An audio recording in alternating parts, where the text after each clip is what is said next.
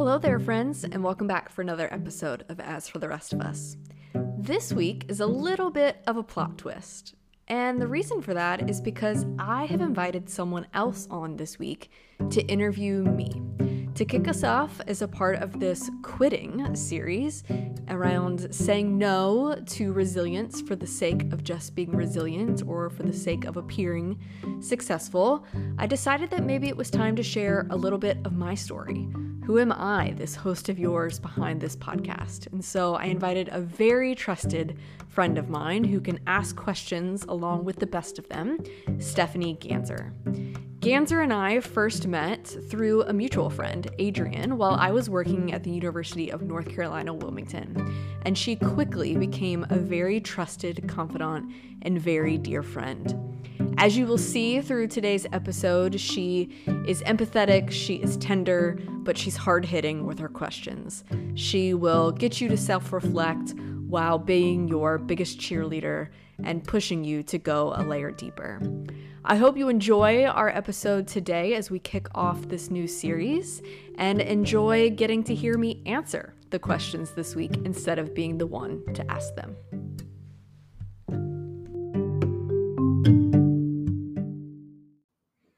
Now, I'm so excited we get to chat this evening and learn a little bit more about you and the work that you do and have our listeners learn a little bit more about Katie. Yes.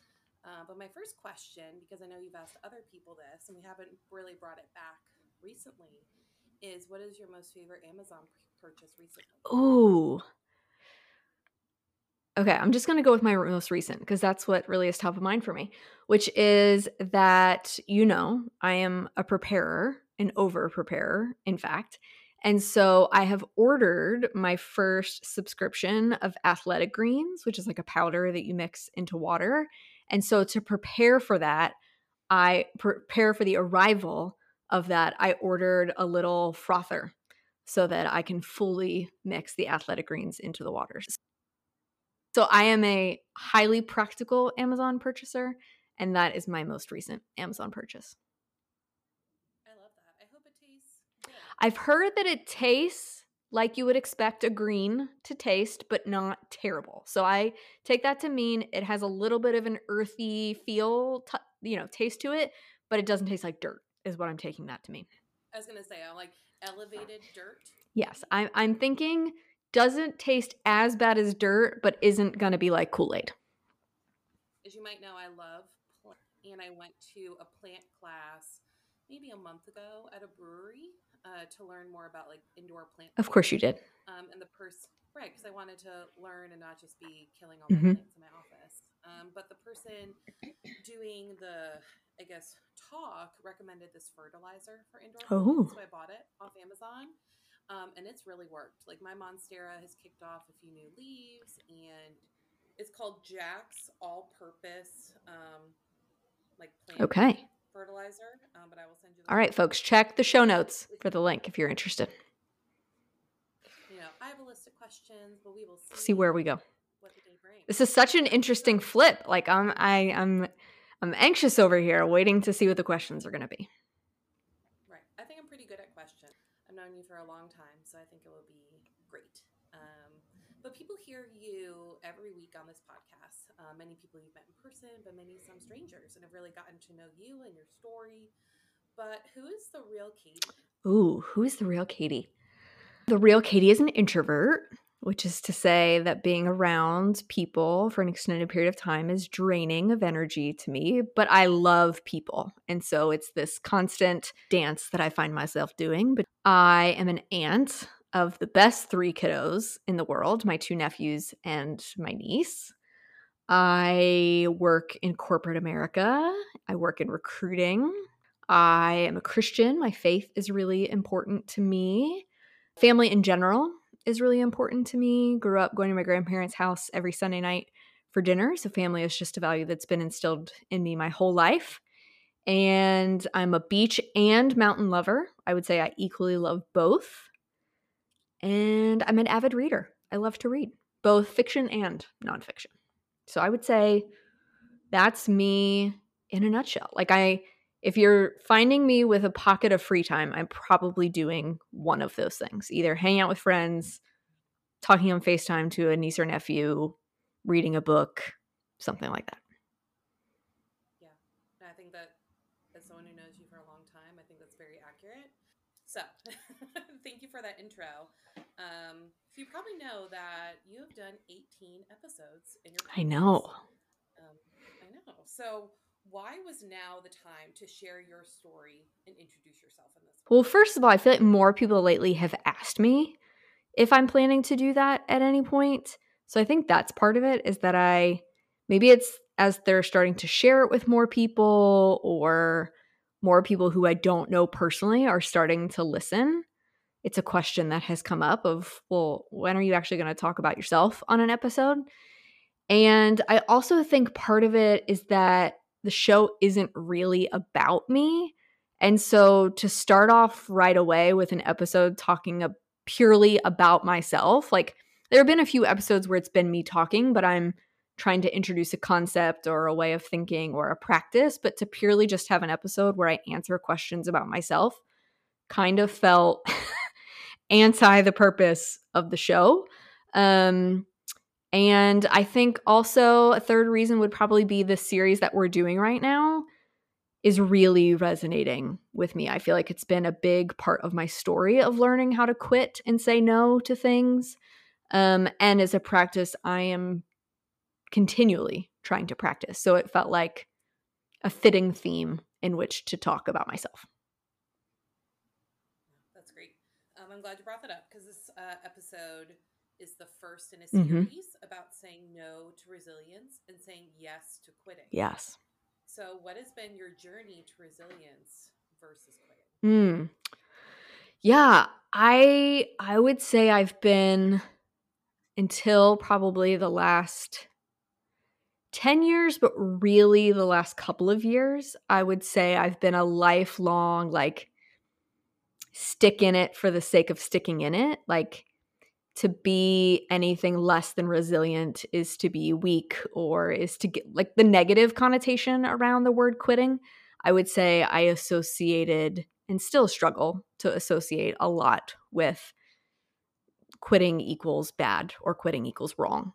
And so in the past decade or so, I've tried to undo some of that thought pattern, tried to embrace that there is a time when quitting is actually not only the right choice, but the better choice. And so the way that has shown up for me most often in the last 10 years has been my career, choices around my career. And I can get more into that. But I even think I've tried to weave it in smaller ways, even thinking about, a couple of years ago, I decided to stop trying to straighten my hair and just quit putting heat on my hair and just embrace the wavy, frizzy mop of hair that I have on my head, and to quit trying to fit into what I thought the standard of beauty was.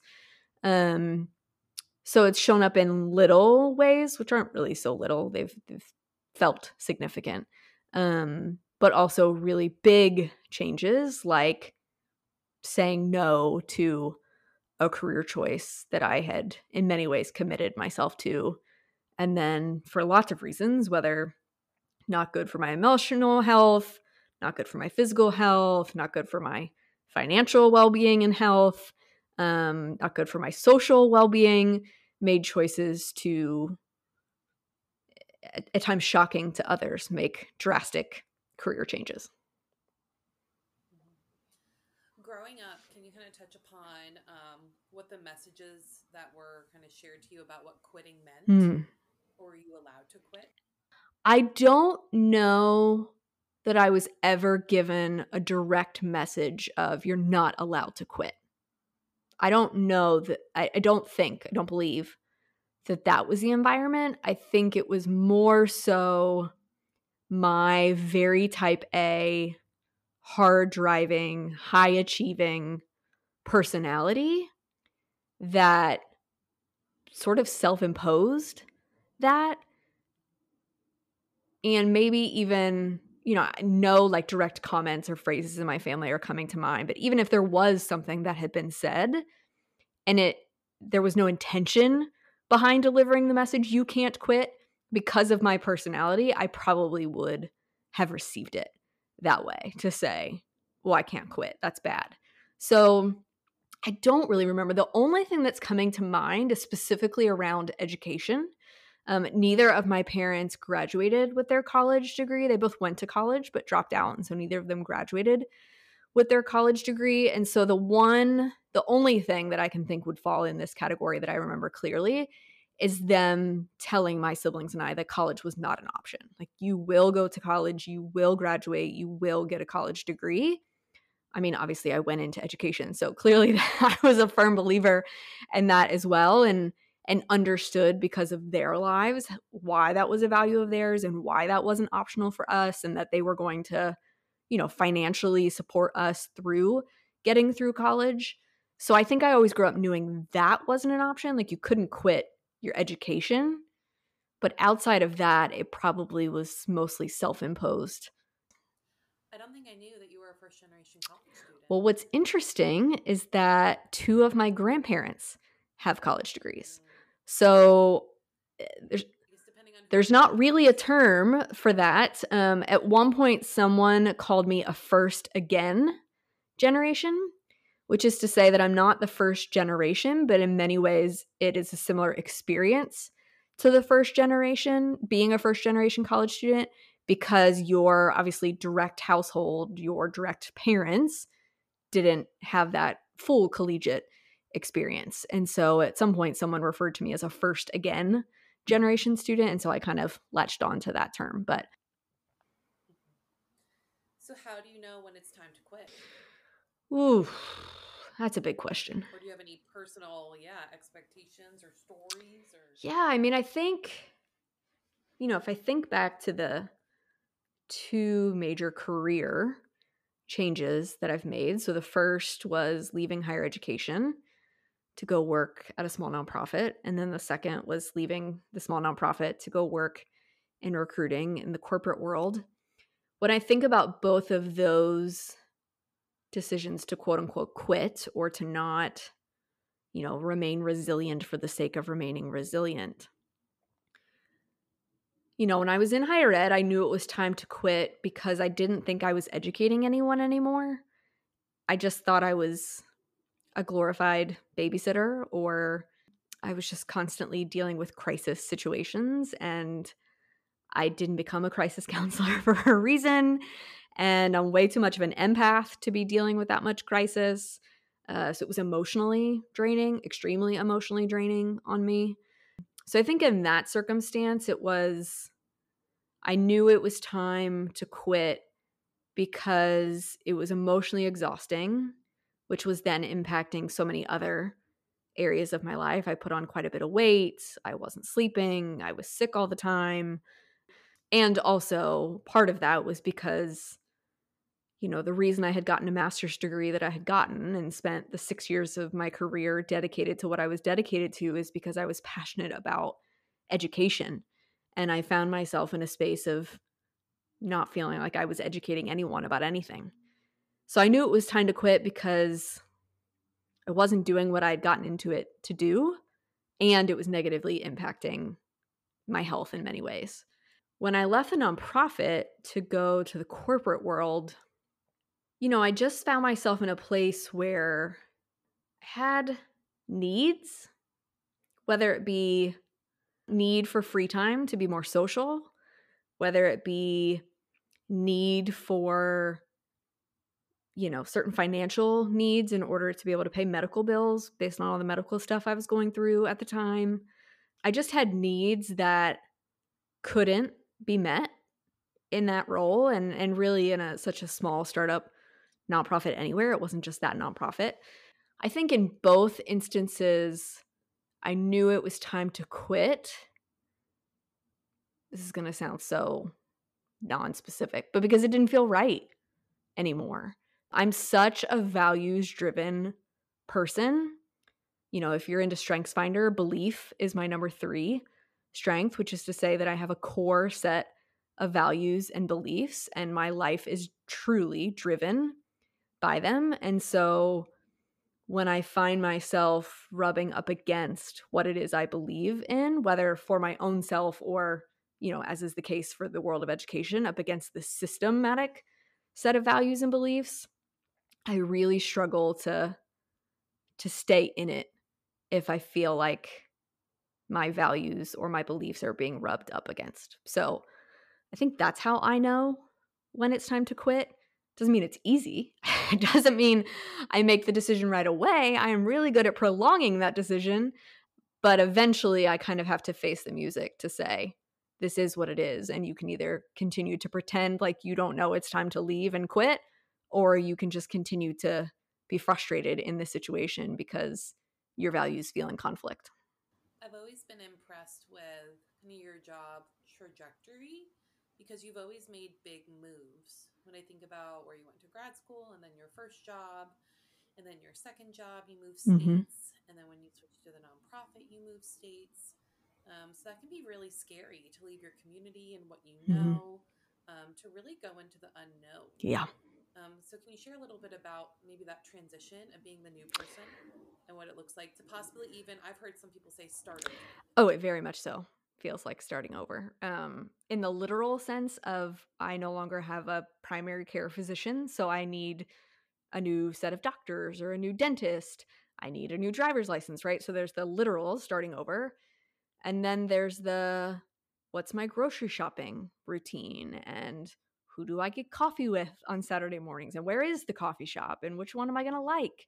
So there's all of that. And then there's the sense of community and rebuilding that and feeling like you're starting over, which I think is hard for everyone. It was, especially the social piece, was probably the most challenging for me as an introvert. Again, because that's so draining to me to exert that kind of energy with people. But I will say, the more you do it, the easier it becomes. So, I've done it 5 or 6 times now, if you include studying abroad in college, that I have found at least that repeated, that the process can be replicable, of how you go about finding your people and how you decide which Kroger is going to be your Kroger. There's that sense of starting over. And in some regards, there's a part of me which, when I have lived here in Texas for going on 7 years this summer, it's the longest I've lived anywhere, except for the town I grew up in, which I lived in for 18 years until I went away to college. But other than that, I've lived anywhere else maximum 3 years. So I've lived here twice as long as any other place. And there's a part of my personality, which I haven't really cracked down on, but there's a part of my personality where when I come to this place of rub, like between my values or a situation doesn't feel right or a job doesn't feel right, it actually relieves that to just totally leave the situation. So move states, leave the job, leave the friendships, leave like wherever that rub is. And so what actually has been harder is this is when I changed job 2 years ago. It is the very first time that I have changed jobs and not moved states. And it was a totally different, harder experience to stay in the same community, stay in the same space, and make this difficult decision to quit something and to stick around long enough for people to ask their questions and to look at you like you're crazy and to have their opinion about whether or not you did the right or wrong thing or to feel offended by the decision that you made. And so honestly, Gans, I think that has been harder, has been to quit something, to leave something, but not move away. And I actually think I've grown so much more as a person, as an emotional intelligence. I think I've grown so much more from having to make that hard decision to quit something, but then really kind of having to sit in the decision instead of just picking up and moving my life hundreds of miles away and really kind of getting to start totally over. Whereas this time I quit something and stayed where everyone knew what I had just done. I think a lot of people can resonate with that when they change jobs into a different part of their Mm-hmm. company or even across town. It's like you get to sit with your decision, but then everyone else is Yeah. there to have an opinion. Or even thinking about, It's awesome. like ending a romantic relationship or ending a friendship and staying in the same town where that friendship group is. So yeah, I agree. I think it's applicable to so much more than just, changing career fields. I think it's applicable to a lot more beyond that. I can imagine how challenging it was, like you said, to have those conversations with people after the fact. Because when you move, because I've done it as well, I've moved states or even can frankly cut people off and be like, look, I did it. I can start fresh and do all the new things, for good or for bad. But with this, you constantly work on those friendships and relationships. Yeah. Since you didn't move. Yeah, it's been very different. It's been, when you pick up your life and move away, the people know as much or as little as you tell them. Whereas here, it was like, oh no, they all know everything and you're still here. And people are going to have questions because they know everything.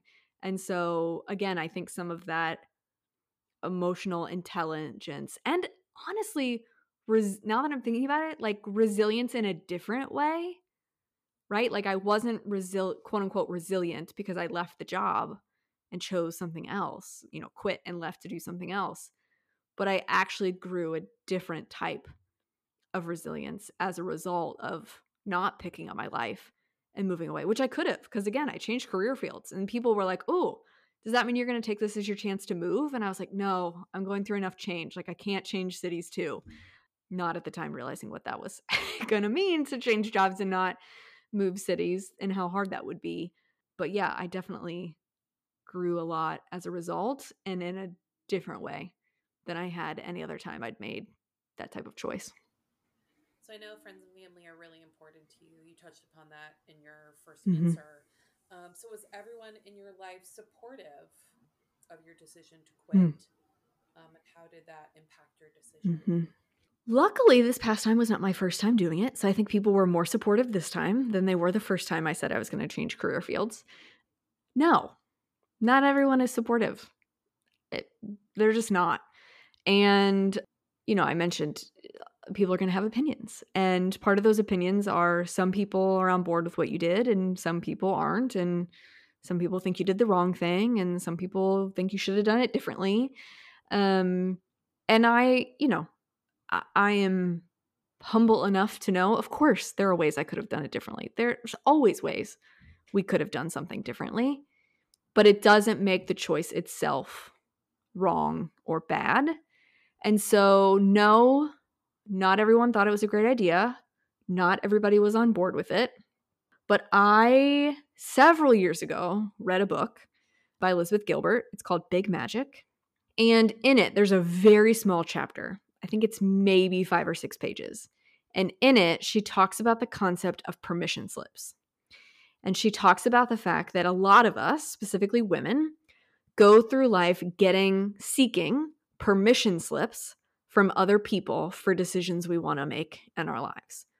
But in reality, we're grown adults. And so what she says in the book is you get to write your own permission slips. Like you're not in kindergarten. You're not in 3rd grade anymore. You don't need to go home and get mom or dad to sign a permission slip to say you can do something. You get to write your own permission slips. And even if not a single person is on board with the decision, at the end of the day, you still get to write and sign the permission slip. And so that is a concept I have really struggled with. I very much so like to get the opinions of other people. I very much so want to be a good girl and do what people want me to do and be a people pleaser and all of that. But I think particularly with the second time I made, so this most recent experience of changing career fields, I really tried to lean in on that permission slip concept to say, this isn't anyone else's life. No one else is getting the medical bills in the mail that you're getting. Your name is on those bills, so you need to pay them. And no one else is, 34 and trying to build a social life and wanting to go on dates. Like, that's you. You're the one with not enough free time to do that kind of stuff because you are an introvert. And so by the time you have free time, you're so daggone exhausted that the last thing you want to do is go on a date. And so I really tried to lean into that concept of this is your life. People can agree with it, they can disagree with it, but at the end of the day, you're the one living this life. And so every day you choose not to quit is a day you're choosing against your own happiness, ultimately.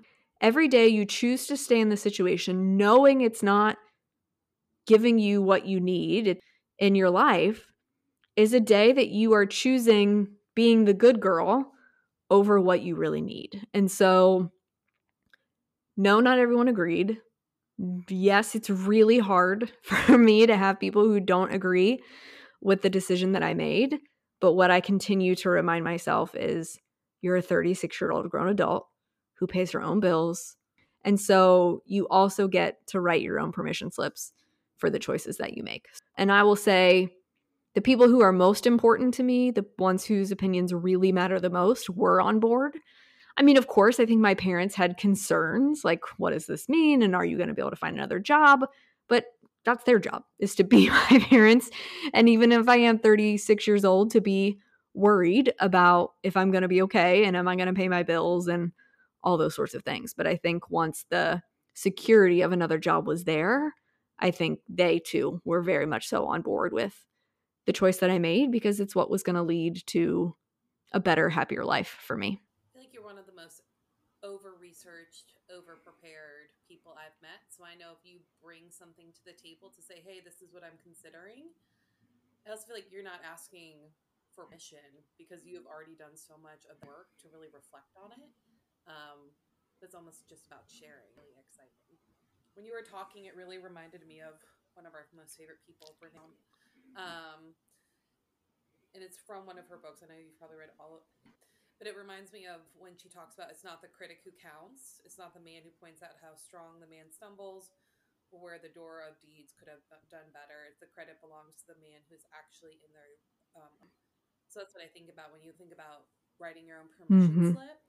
Like you're the one with your life making the choices. So we don't really need to lean on other people who aren't in the arena, who aren't living the day-to-day of what's going on to make the... What has surprised you about this most recent quitting that you were maybe pleasantly surprised about? Like you knew you're going to quit or move to something else. So what have been some things that have been really positive as a result of... So when I quit my job this past time, and I knew I wasn't moving cities, so I didn't need to worry about the stress of that. It was the first time in my life where I was really intentional about the job I was searching for. And while I was mildly stressed about not getting a job and therefore how am I going to pay my bills, even though my therapist consistently reminded me that Starbucks offers their part-time employees health benefits. And so if all else failed, I could become a barista until I found a job I really wanted to. There are many reasons I pay for therapy. That is an example of one of them. But what has surprised me is because of how intentional I was about really thinking about what kind of job I wanted and ultimately answering two questions. What am I good at? And in the span of my career, so the last 15 years, not necessarily like job responsibilities, it could be a single project I worked on, it could be a single conversation I had, but what things that I genuinely enjoy doing to the point that if it could have been my full-time job, I would have never stopped working. Like I just couldn't get enough of it. Because I was so intentional and purposeful around only applying for jobs that I thought was going to let me do those two things I was good at and things I genuinely really enjoyed. I have been so surprised at how much I love my job. I love it. I love it for a lot of reasons, but I, most days, leave work like not wanting to peel away. Like even today, I was creating a pivot table for something. And I'm just I'm a total nerd. So pivot tables are like my love language. But I just was so intrigued by finding the answer I was looking for in the data set I was working with, to then be able to go back to my team and coach and manage and develop them based on what I found, that I didn't want to stop.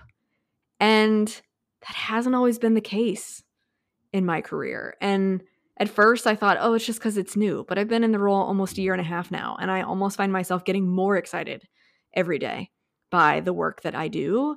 And so I think that's been the most surprising thing, because I think when I left my last job, I knew I was going to be in a job that could offer me different things financially or benefits wise and work schedule wise. Like I knew I was only going to take a job that was going to allow me to meet those needs that I had.